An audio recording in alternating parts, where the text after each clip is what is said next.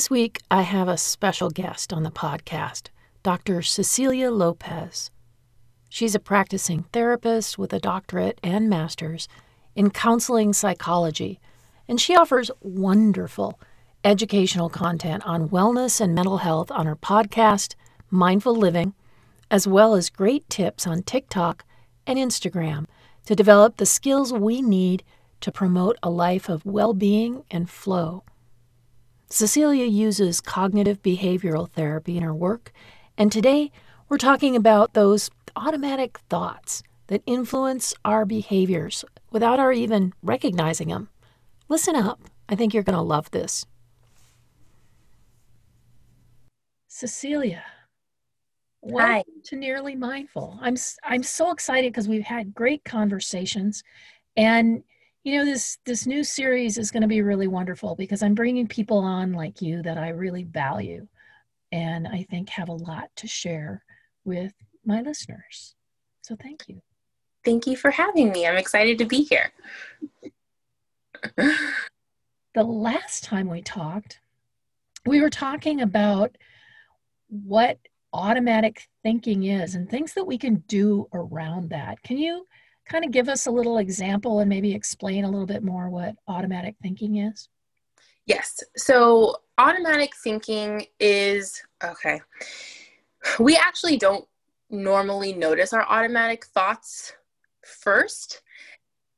In cognitive behavioral therapy, the simple model of it is that your thoughts influence and impact your emotions, and that influences your behaviors, and then you have consequences of those behaviors. And even though it starts with a thought, and I shouldn't even say thought, it's more like an interpretation or a perception. So we all have these belief systems. We have these core belief systems that we operate with. And many of us have many core beliefs that are very, very healthy. This is what allows us to maybe have healthy friendships and take care of our hygiene and work and, whatever. Take care of our kids and our dogs and stuff. But somewhere along the lines, we sometimes have like one or two core belief systems that need a little tweaking. And this is what sometimes contributes to anxiety or depression or basically experiencing uncomfortable emotions. Mm-hmm. And so how we perceive certain things directly from this model, from this framework, cognitive behavioral therapy framework, how we perceive things directly influences how we feel.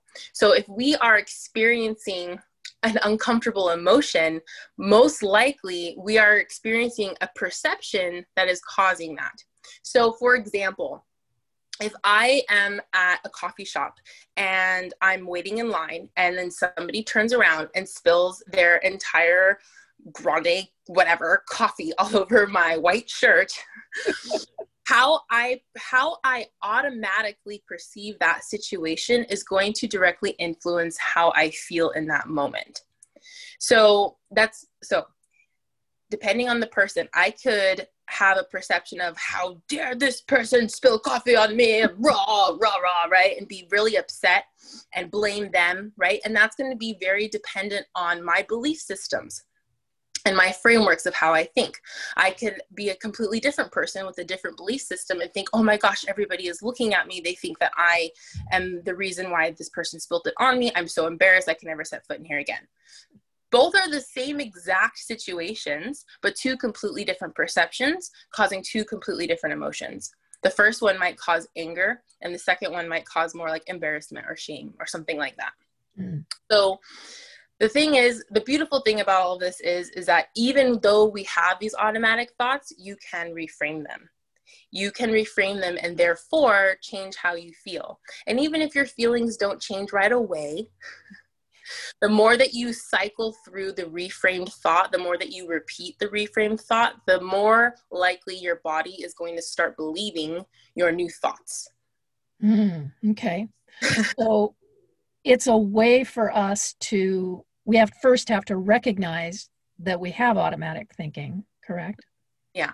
Yeah. Is there a process to going, wow, somebody just spilled coffee all over me, and instead of being unhappy, I'm feeling guilty?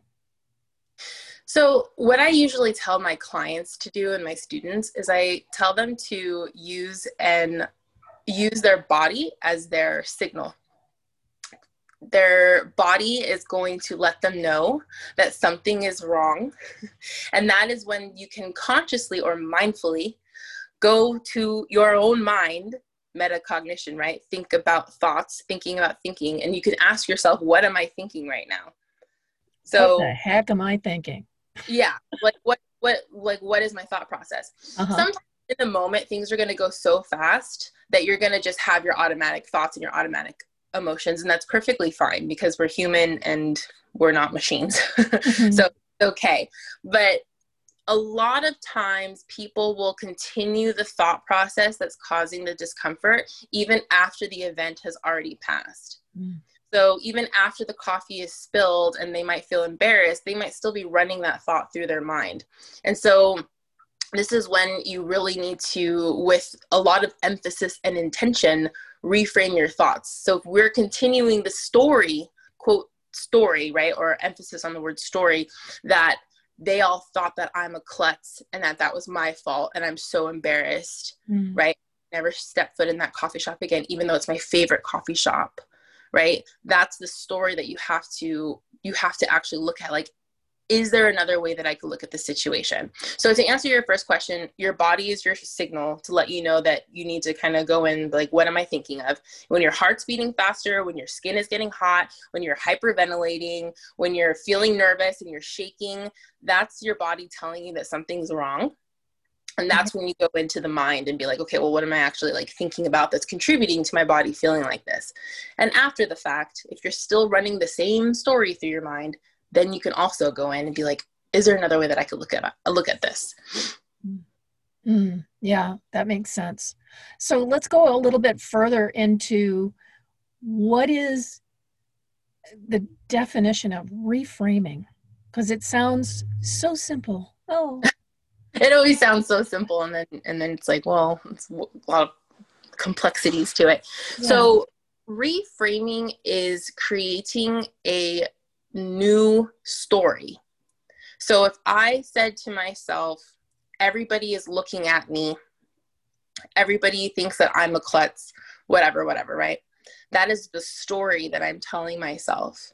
Even if it's just one sentence, somebody cuts us off in traffic and then we take it personally. How dare they do this to me, right? We're taking this all so personally. That is a story. They are doing something to me that is causing me suffering in this moment or whatever. So that's the story. So reframing is taking the information and making a new story. And sometimes that information is simply the acknowledgement that there is not enough information to make the story. Like the guy cutting you off. Yeah. Certainly that's not personal. Right. We have no idea what's going on in that person's mind, if they even saw us, if they just, like, really have to go to the bathroom. Like, we have no idea what's going on. And sometimes saying that we don't know what the person's thinking or their intentions is the story. If I was thinking it with the coffee shop example, everybody's staring at me, I would ask myself, did I actually look at every single person in there to confirm that every single person was staring at me? If I didn't even look around and I'm just assuming that everybody was looking at me, that is a new story. Well, I don't even really know if anybody paid attention because it was so loud in there. There was music playing. They had all the machines going. People were talking. Like, a lot of people had their headphones in. Like, why would I even, how do I know that everybody was actually staring at me? And so that is like going through the motions of making a new story. I don't really know if everybody was staring at me. I'm so embarrassed I can never step foot in there. I would ask myself, has there never in the history of coffee shops been somebody that spilled coffee? Like, the people in there probably are so used to that, right?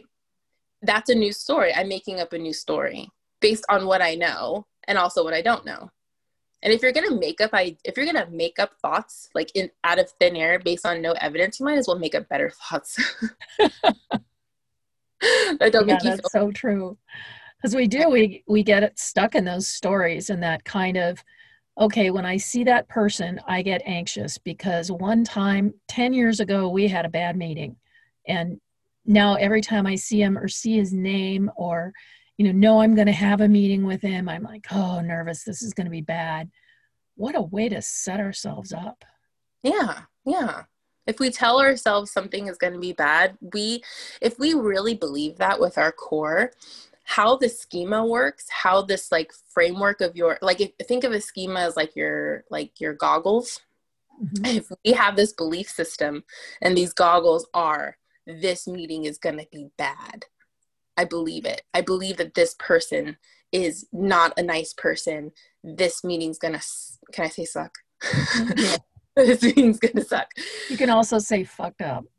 Okay. I'm like, I don't know what the parameters are here. We will start looking for evidence that confirms that this meeting sucks. It's like two different file cabinets. You got yellow files and then you got green files. Yellow files are, this is going to suck. Green files are like, I don't know how it's going to go because this meeting takes place in the future and I have no idea what it's going to be like. Mm-hmm. Let's just wait and see.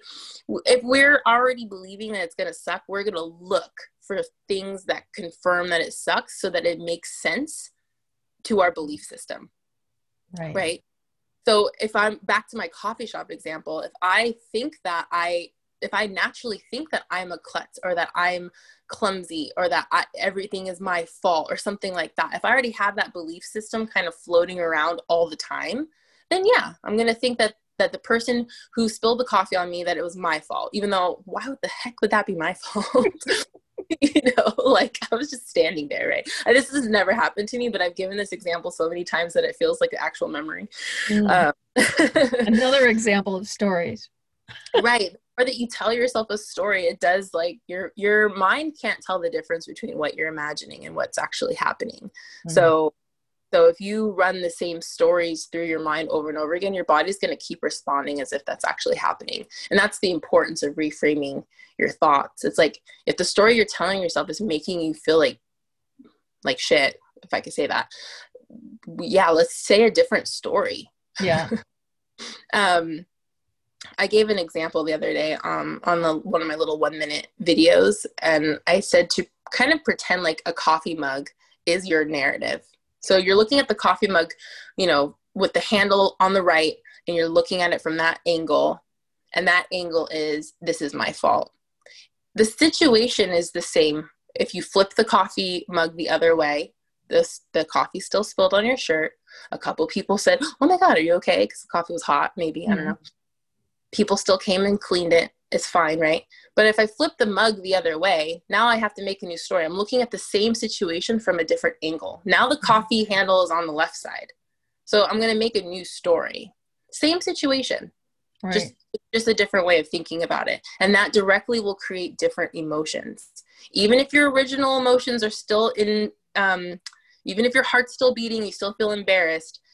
If you keep doing the same story that causes the embarrassment feelings, you will still continuously feel embarrassed even 3 days later. So, sorry, my little 20% battery. I think we're fine. So, I have a charger.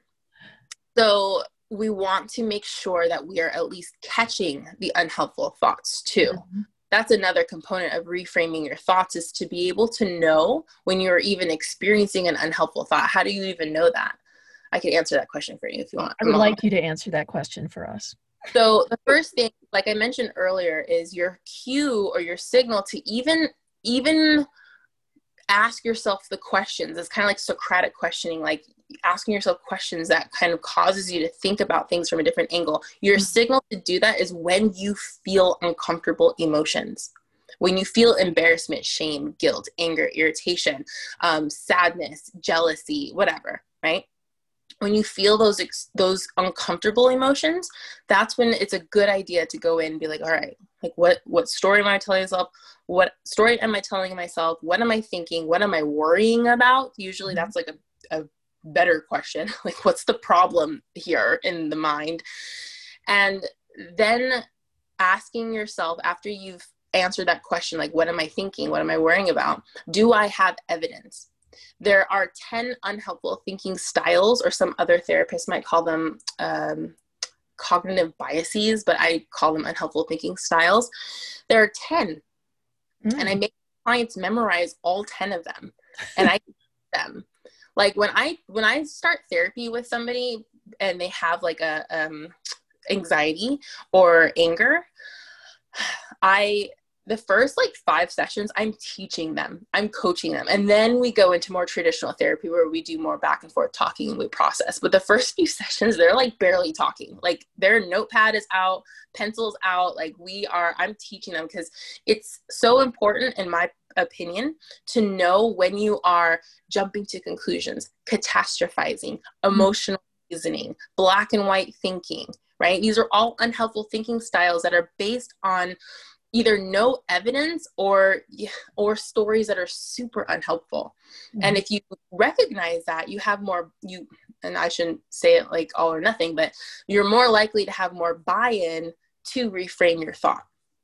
If you know, like, aha, I am generalizing right now. I am mind reading. I am assuming that I know what other people are thinking when they have not told me that that's what they are thinking. Right? So you have more buy-in to reframe the thought if you know that this is like an official unhelpful thought. I love that. This is an official unhelpful thought. That's an important, because, you know, we go through our lives just writing those assumptions without stopping to look at them and go, okay, where did this come from? You know, and both positive and negative. But, you know, I mean, we're trying to work on the negative ones right now. When my clients have positive thoughts that you could technically classify as a unhelpful thinking style, if it's like an all or nothing or a generalized thought, but it's like positive, I'm like, whatever. If it's not causing you any problems, like I don't care about those.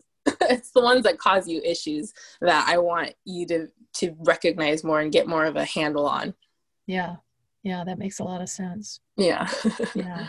Well, when we get done with the podcast, you're going to have to email me the list of 10 things so I can put it in the description, because I know that people are going to want that to be able to think about which of these things, you know, are in our heads. Yeah. I was working with a client the other day, and she was like, I can't let my kid play out in the front yard anymore, because every time he goes out there and he's out there by himself, I catastrophize and just like, I can't hear anything. And I'm sure he's just been hit by a truck. And our minds do that. Yeah. Yeah. I can't every time. Those are also, right? Like trigger words. If she's, like these stories can, like I mentioned earlier, the body really believes the stories. And this is why memories, when you have like happy memories, you'll feel sometimes the same emotion that you felt when you're thinking about this memory from 10 years ago. And you're like, aw, right? And you get all the feelings. Same thing as if you think of like a breakup that you had 10 years ago.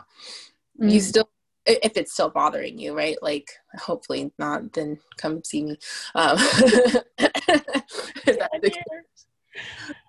you know what I mean? Like, the body will respond to your mind. And so if we're catastrophizing and thinking of this like really intense tragedy, how can we do anything? The body is going to respond as if that tragedy is actually happening. As long as we just keep repeating it, we get to keep reliving it. Yeah. So this is why mindfulness practice is so helpful, because even if our mind does go there, even if we do, because it's okay, because I have clients that will sometimes get down on themselves for having the unhelpful thought. And that's when I segue them over into mindfulness with the no judgment aspect of mindfulness. Like, you are a human being. You have had the same thinking patterns for 30 plus years. I do not expect you to just be this like magic thinking person, you know, like that just never has an unhelpful thought. I still have them sometimes. It's noticing that you're experiencing them. Notice that you're experiencing them. Then you can mindfully and with intention breathe, recenter yourself back to the present moment, and then recognize whether or not you're having unhelpful thoughts, and then intentionally and mindfully create a new story or not. I tell my clients, you don't always have to make up a new story. Mm. Sometimes all you do is just recognize that you're having an unhelpful thought and then just bring yourself back to the present moment. Right. You can skip the other part if you want. Yeah. They're not all so deep that we have to go forward and write a novel to correct them. Exactly. Sometimes just little things, like if somebody spilled something on you, like it's not like you're losing your job or something, like something huge. It's like, it's a t-shirt, right? And it's like one moment in time and now you have like a coffee stain t-shirt. It's not the end of the world. So that might be an example of noticing the unhelpful thought, taking a breath, just acknowledging that you're mind reading or something like that, and then coming back to the present moment. Sometimes that's all you need to do.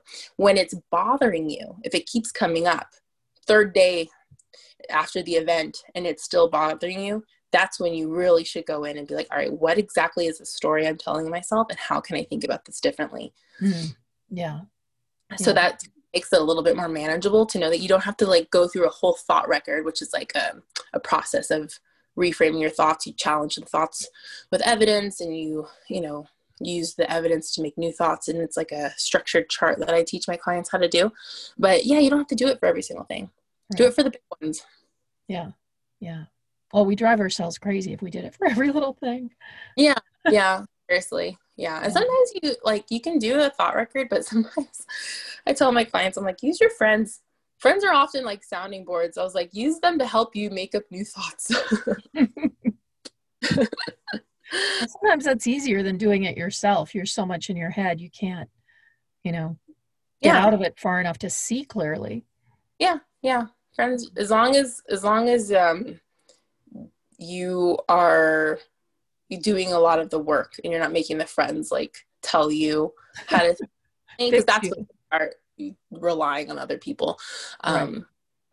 I would want the person to still rely on themselves to reframe the thought, but just kind of use the friend as like, their support, I guess. Yeah. Well, I think this is really helpful. Obviously. No, I really appreciate it. And I think that the more that we can spend time being mindful about, okay, what's going on in my body? I'm feeling really tense and I'm not sure why, to start figuring it out. What's going on here? And why did I respond that way? Or why did this happen? And what can I do to change the story to make it be a better fit so I don't carry it around for the rest of my life? Yeah. Yeah. Well, Cecilia, thank you so much. And I would love for you to just tell people how they can find you. And before, I highly recommend that people follow you on Instagram and TikTok, because I just love your little short videos. They're just so insightful and useful. But why don't you tell them how they can find you? Yes. So I am on TikTok, Instagram, and Facebook at Dr. Cecilia Lopez, and my website, drcecilialopez.com. I'm accepting therapy clients. If you live in California and you're looking for a therapist, come find me. Yeah. And then I have my own podcast where I also, I'm going to be posting the episode with you today. And so Mindful Living with Dr. Cecilia Lopez. Oh, that's great. That's great. Thank you so much. I really appreciate the time and the insights, and I'm sure that the listeners will too. Thank you.